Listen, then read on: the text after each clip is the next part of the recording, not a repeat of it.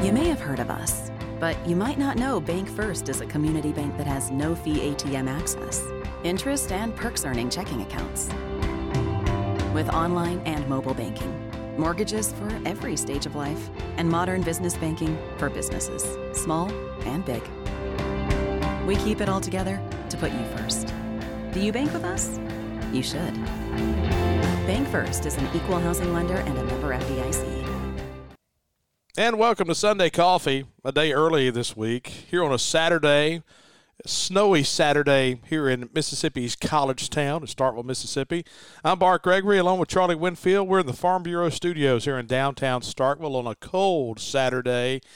And, of course, the reason we are doing this Sunday show on Saturday is we did not play today. Played a game last night, State winning game one of the three-game series against Princeton 11-2. No baseball today, thank goodness. It's going to be wind chills in the high 20s. And then a doubleheader on Sunday, 11 a.m. start, looks like a 9-inning, and then a 7-inning affair. Charlie Winfield, let me tell you this. I don't know if it was Chris Lamonis who made the decision. I don't know if it was Scott Bradley of Princeton who made the decision. I don't know if it was the two guys getting together. I don't know who to thank this morning. But let me tell you this. Thank you for not allowing us to get out there in 30-degree weather on a Saturday. What was the game? It was very early in John Cohen's tenure where we had the team come in. Nichols. Yeah, so there's snow all over the field. And it wasn't much snow. I will give credit where credit is due. It was not a whole lot of snow. When you take the pictures from the press box, however, the grass was white. Well, I mean, it would have melted. I remember that day, it was a very thin layer of snow. And Nichols was like, we're going home. We had beaten them the first 2 days. We're headed to the house. And, man, everybody was upset, man. John was fired up. Oh, we were declaring a forfeit. Which ultimately got reversed. We weren't allowed to take the forfeit. And then there was the big argument, people going into the metadata of the picture, arguing about what time it was, because the Nichols coach had put out, this was the field at 11, and that was really the field at 9:30.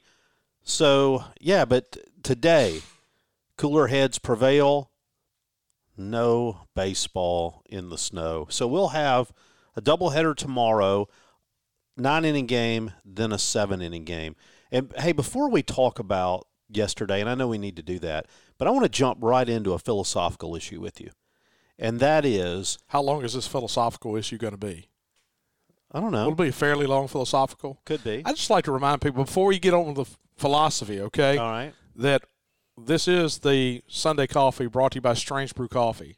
I didn't want to get us 15 minutes into the show and not have mentioned Strange Brew Coffee because doesn't coffee and philosophy go well together? It does go well together. I mean, what a better place to be philosophical than at a coffee house? Don't they just don't you picture great minds sitting around a coffee house thinking? We should have gone down to Strange Brew this morning and taped the show because Shane's been after me about that. He says, hey, I want you boys to come in on a Sunday morning and tape the show from Strange Brew. Why would we not? I mean, because then all of a sudden you got unlimited coffee because I'm going to knock this tall boy down pretty quick. I've got my blueberry cobbler flavored coffee this morning. I went to Strange Brew and walked in there, saw a couple people, walked back out, came down here. 3 locations, 2 in Starkville. You've got the University Drive, and then you've got the Spring Street. I'm holding my coffee up this morning to show you, Charlie. It's almost like I'm on a YouTube video, drink Strange Brew coffee, and it just hit me that even though I have it in my hand, talking about my coffee as it's in front of my face, that on the radio you can't see it. And it is not a visual medium. This is not a visual medium, but I am holding it up in front of Charlie right now that says, hello, stranger, Strange Brew Coffee. And they also have the location in Tupelo, Cold Stone Creamery. Hey, I'm always the guy that likes to eat ice cream on a cold day. And so today's your day to eat Cold Stone Creamery. So, anyway, we're in the Farm Bureau studios here in downtown Starkville. Farm Bureau go with the home team. Check them out at favorites.com. Agents in all 82 counties. Great customer service. We're in the Farm Bureau studios. So, Charlie, we've talked about Strange Brew. We've talked about Farm Bureau. And now you can be philosophical. So, here is my baseball philosophy question for you. So, we go yesterday with Preston Johnson. We bumped him up to the Friday game. And so, my question is, now that you have a doubleheader, in your mind, does game one get treated from a pitching rotation standpoint as the Saturday game and game two is the Sunday game?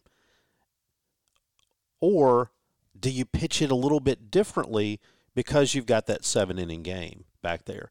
So let me kind of express my concern to you, Bart. Let's say you go Cade Smith in the 9-inning game. All right, you piece things together after that, you get through it. Now you come out, somebody's got to pitch a 7-inning game that's a little bit unproven in the rotation. If they have a bad inning, the thing about shorter games is there's less room for error, right? Because if somebody comes out and has a bad inning, you got 6 fewer outs to deal with it offensively. You see where I'm going here? I do see where you're going, and it also does open up the factor that a lot of people begin to bring up, like me and you, talking heads, that love the game of baseball because there are so many different ways to think about things. We start talking about philosophical. And what's that old philosophical thought is if you're playing a doubleheader is I can finish a game with one guy, and then he sits and rests for 30 minutes, and you just start him in game two. We have seen that before in tournament baseball. So let me ask you this question. If it's a deal where you get to the the 8th inning of game one. You get to the 8th inning of game one, and you've got a lead. If you're down on pitchers, would you consider closing out game one with Parker Stinnett and then starting him in game two? No. Well, No. I wouldn't either, not against Princeton. But Now, I'm just saying. Yeah, now if it was if you go back to that tournament situation, you got to win it. That's one thing. I think in a lower classification, you'll have less turnaround time. I'm always worried that 30 minutes becomes 45. And next thing you know, it's an hour and you're kind of dragging around. I'm hoping that tomorrow, they used to always tell us in Little League, always have the umpire run them in, run them out, let's go. You didn't want a lot of time between innings. Now you have to have that set time. But tomorrow, for me, I almost want to go old school. Just let's cut the walk-up songs. Let's cut it off. Just get in the box. Let's play ball. So Matt was with me last night on the broadcast, and I'm assuming you were in the outfield. Am I wrong? Am I right? No, you are correct. Okay, I didn't know if you wanted to say where you were last night. And so a couple times last night, Fred Cannon, the home plate umpire, the music was going a little long, and he was like waving and like looking at us, like me and Matt, and just like, stop the music, stop playing the music. And But you just kind of like point down the other way. Exactly, and that's what I said on the air. I was like, hey, Fred, over here is just the broadcasters. You need to point down the left field line, and that's where they're playing the music. So I'm fine with that. We talked to Buck about that a couple of years ago, Buck Showalter. They did that in Baltimore a few years ago. They had the riots, and they had to shut down no crowd, and so they played empty stadiums. I'm not against walk-up music as long as it's played right. I am against walk-up music at 11-year-old baseball or 9-year-old baseball or 10-year-old baseball. Some mom over there cranking the jukebox. Well, and here's the thing. Here's the problem with that, and I don't want to sound like the grumpy old man here, but if it's a cloverleaf ballpark and you got 4 fields side by side by side, and you got somebody cranking up "Welcome to the Jungle" in between innings, and then Johnny over here is on the 9-year-old field trying to pitch, and he's got "Welcome to the Jungle" on the field next to him, and it's just a complete smorgasbord. Some guy's got center field going by John Fogerty, and it's all like it's too much. No consistency. It's overstimulation. So, all right, let's go back to my question, though. Okay. 7-inning game. If you're making out the lineup card, you throw in Cade Smith game 1 or game 2? I'm throwing Cade Smith game 2, and here's the reason why. And you're not going to like this, I think Cade Smith could pitch the whole game. I do too. I mean, I think I look back to, say, Dylan Carmouche for Tulane against La Tech. And one of the reasons they beat La Tech, and I'm not making excuses for Louisiana Tech right here, is if you get a strong pitching outing and a guy that can go deep, then he can pitch the whole game for you. Now, here's the thing, too, though, is you can't go and just say we know that Cade's going to pitch the whole game, and then you not burn pitchers in game 1. You see what I'm saying? Yeah. So my thought, though, is you've just got a little less room for error in a 7-inning game. You can't outlast. If some guy for Princeton just pitches out of his mind, you got to you got a little less time to outlast them. What was the old Bill Parcells line? Games aren't long enough for bad teams. And the idea is that the longer a game goes, the more it favors the better team. Exactly, and that's kind of the point I was trying to make is you would have to say it equalizes that third game a little bit more for Princeton because you would have to think we have a deeper pen. Now, with the injuries that we have, I don't know how you start talking about depth. I don't know if we're the team to start talking about that with a whole lot of gusto. But you would think we'd have more pitching depth, and where you separate yourself on a Sunday against an Ivy League team is the 5th, the 6th, the 7th inning on a Sunday. And now all of a sudden you're bringing that 2 innings back. And so, yeah, at the end of the day, I'm probably going with Cade Smith in the first game. That's what everybody's going to do. That's what they're going to do. I mean, that's conventional wisdom says just throw him out there, and then if we have to piecemeal the 6th inning on of game 1 and then the entire 7 innings of game 2, we kind of know what we're working with a known. Now, let me give you one other argument for pitching him game 2, and that is if Princeton holds to their lineup, then they'll go with Shimoleski in the first game. Okay, hey, listen. Okay, I want to go there real quick. Okay, yeah. So I know where you're headed here. Yeah. So yesterday I sent you a text, and this is great. This is phenomenal. I mean, you want to know why Princeton is in the Ivy League? And you want to know why they're smart is because they think of stuff like this. When you're broadcasting sports, a lot of times, I would say 60% of the time you get a pronunciation guide. And I've gotten tweets before. You've gotten tweets before. When you're broadcasting a game and you're playing a team that you've never seen before, and sometimes you just don't know. You go down to the dugout and the manager will tell you something completely different just because he wants to hear it said wrong. Oh, that happens a lot. All the time. Oh, yeah. So you don't trust anybody in the dugout. That's a baseball thing. It is. Everybody wants to be funny. It's like Scott Polk telling Harold Reynolds in the College World Series that Ron Polk was his dad, all right? And it didn't happen, but Harold Reynolds said it on the air, and everybody's like, haha, he actually said that on the air. So what Princeton does is they walk through the dugout, and they send this to the broadcasters. They go through the dugout, and they let everybody say their name. Which I don't know how much you can trust that either, but at the end of the day, I can point back to this if a kid's mother gets mad. They have a guy, Nick DiPietrantonio, all right? And so yesterday they send this thing to us all, Charlie, and I sent it to you, where let me see if I can play this. Scott Bandura. Okay, Scott Bandura. Matt Scannell. Nick DiPietrantonio. Nick DiPietrantonio. Nick DiPietrantonio. Say it again. Actually, have you say that one more time. Nick DiPietrantonio. All right, so this is what we get yesterday. And so Nick DiPietrantonio, I had it right perfectly yesterday. And he's going to bat second in the second inning.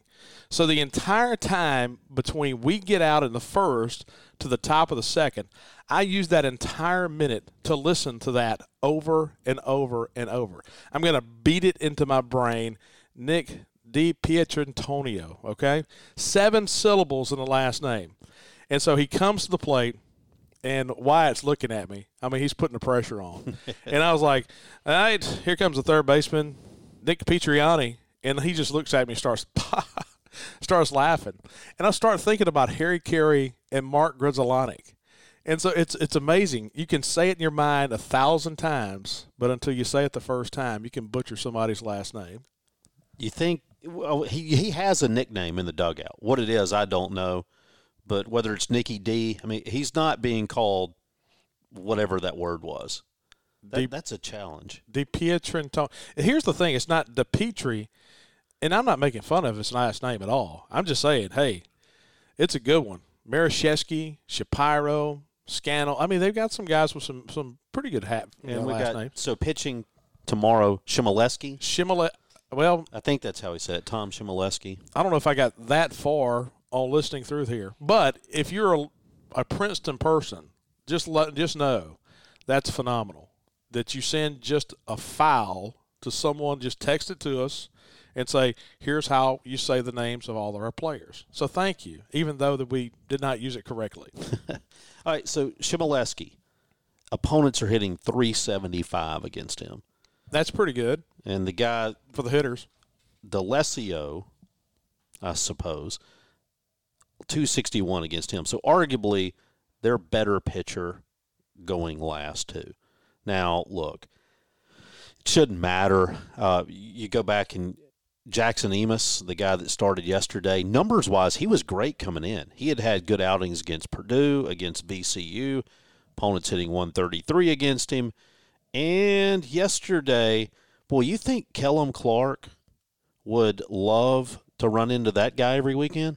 Yeah, I mean, I think the sweet spot for Kellum is 86-mile-an-hour fastball because that was it yesterday. And, I mean, hey, big night for Kellum. And looking back at that game, the 3-run home run in the first inning was big to get the 3 runs back. Luke Hancock with a double on the first pitch at the bottom of the first. You know, Princeton took a 1-0 lead as Brandon Cumming hit a home run, the first batter, worked the count full, got a fastball up and in, just rode it out of the yard. That was their first run. And so we scored 3 in the bottom of the first, which I thought was big. Kellum Clark had 7 RBIs in the game. And let me tell you, the 2 home runs were missiles. But, Charlie, if you're looking for glass half full, to me, if people ask me what was the most positive thing that happened last night for Mississippi State, and you may laugh at this. Well, you may not. You're not going to laugh at it because I know we kind of have the same wavelength when it comes to this. To me, the thing that was the most impressive thing last night that I take from it that was very positive, in a left-on-left situation in the 6th inning with Eric Hofer on the mound for Princeton, he threw a fastball in the heart of the plate to Kellum Clark, and what did Kellum do with it? He lined it into left center field in the gap, an RBI double. That tells me he was on it. What did we talk last year to Rafael Palmeiro about Tanner Allen, about fastball left on left, and sometimes you see it right on right too. That's what tells me a guy's locked in is when he goes left center field, left on left, and hits a hard hit ball off a fastball. And I'll add to that too, because the thing that makes it even more impressive, his other at bats weren't singles. I mean, he drives 2 out, so it's kind of like the equivalent of a guy who's on fire from 3-point range being willing to settle for the mid-range jump shot. You know, it's one thing to come up there and you've gone 1 for 4 in a day and go the other way. But on a guy who was just killing the ball and was on a day where it was pretty favorable to run 1 out to right, I thought that made it even more impressive because there's a little bit, and I think this word gets used a lot incorrectly, but there was a little bit of an approach aspect to that too. I mean, there was the idea of a disciplined at bat. And I think that's harder to do when you're having a big day at the plate. Okay, so the elephant in the room off of yesterday, and, of course, we won 11-2. It's kind of hard to get into that. First of all, Preston Johnson was good. He settled down. He threw 30 pitches in the first inning, came back, went 6 last night. He settled in, and he struck out a career-high 10. So that's the positive on the pitching side. I thought, okay, the elephant in the room is Cameron James drawing the start in left field. You and I have been talking about this pretty much all year about you're going to get to see Cameron James in the outfield at some point, you would think. So he starts in left field. We keep Cumbest in center field. And not what we expected there. I think the conventional wisdom was sooner or later we'd see Cameron James in center. But it tells you that they're pretty comfortable with Brad Cumbest in center right now. Well, and to be honest with you, Brad can go get some balls, man. I mean, he's a big dude, but he can go get some balls. And so he's faster than he looks. He is. And it's like, was it Matt Jones, quarterback at Arkansas? Right. He looked like he was running in slow motion, but he was outrunning everybody. So Cameron James was actually tested in the first inning, second batter after the home run. Espinel hits the ball down the line, and Cameron gets over there and cuts it off and then throws him out trying to stretch it to a double. And so you saw a good athletic outfield play. And listen, I'm not going to get into scouting right now and talking about what a guy projects as, but just by looking at it, Cameron James could project as an outfielder at the next level. But I'm not going to get too deep in the weeds on that. But did it surprise you that Cameron James goes to left field? And then, of course, Slade Alford, we put him in at third base last night. His first career start at third, the freshman from Madison, Alabama. And he walked 3 times yesterday. Didn't give him anything to hit in the first 3 at-bats at all. Now, he didn't take himself out of the at-bat by swinging at bad pitches. That's the positive there. That's the positive. And so the third time up, he grounds out to the shortstop. His last time up, he gets an infield single that he owes the official scorer a Diet Coke or something over, because I would have probably put that one as an error, but I'm not gonna stand on the box for that one at all. But Tanner Leggett started at second last night. Lane Forsythe started at short. You had Leggett going 1 for 4. He had a double. Lane Forsythe went 1 for 4, had a 2-run single. But Slade Alford, you just kind of get the feel, with a guy like Alford and then a guy like Aaron Downs, that those are two freshmen that are going to hit. They just have to play a lot. Now, the thing that hurts Aaron Downs is Kellum Clark beginning to hit the ball well. And so you kind of wonder what Kellum is going to do against left-handed pitching. It goes back to the point of him going the other way and maybe having a different approach left on left that may not get Aaron Downs in the lineup in the outfield as much. And so, but at the end of the day, it was a good night. Well, I'll give you another thing to take from that yesterday, and that was that Luke Hancock was in the lineup. Luke Hancock came out of the ball game on Wednesday. And, look, I will say a lot of things about Mississippi State and our baseball program and athletic administration, but right now I think it's safe to say, and I don't even think they would argue with me, they are I don't want to say less than forthcoming, but they do not get out in front of the publicity when it comes to injuries.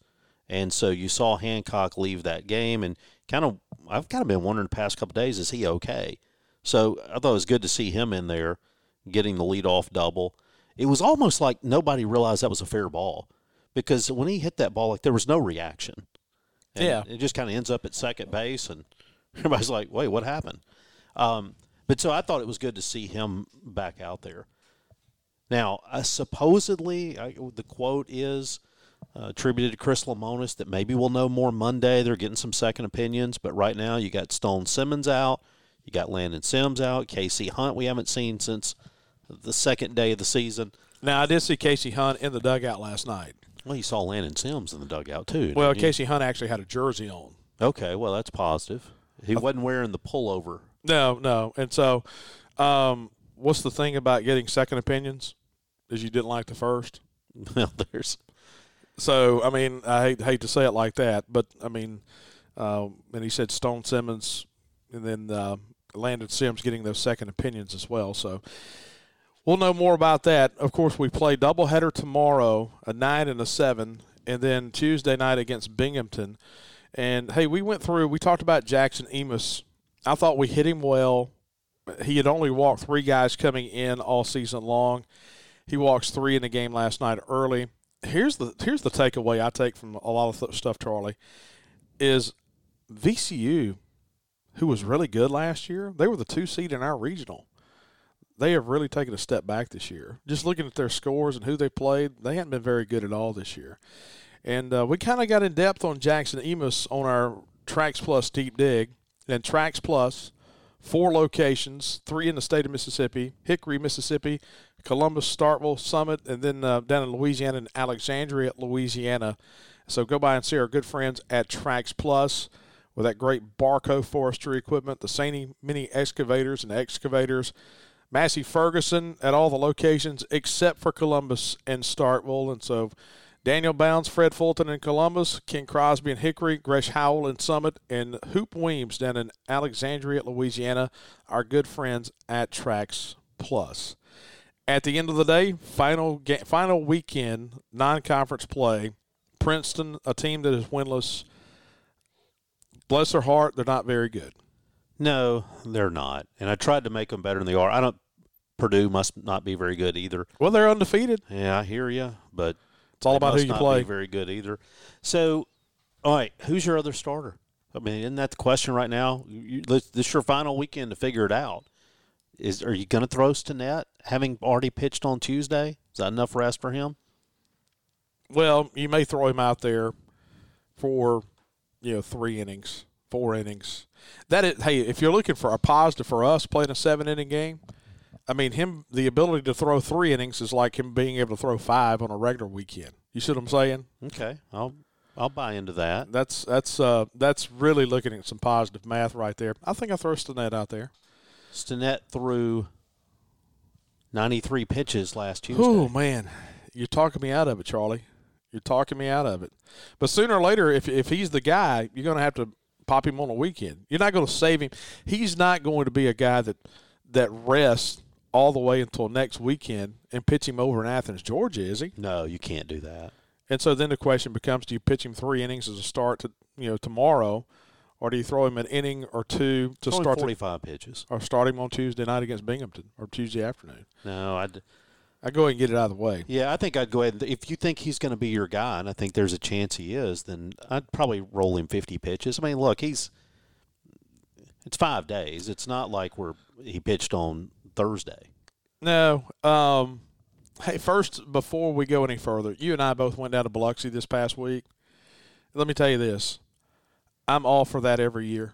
Oh, man, it was great. I'm all for that. I know we play 2 games in Pearl every year, and I know from a scheduling standpoint there are quirks sometimes and you can't do it. I enjoy going to Pearl. I love playing Southern Miss and Ole Miss and Pearl. But let me tell you seeing this. some of our coast friends. Man, I tell you what, Tuesday and Wednesday was awesome. And it wasn't just guys from the coast. I mean, all of our coast friends were there.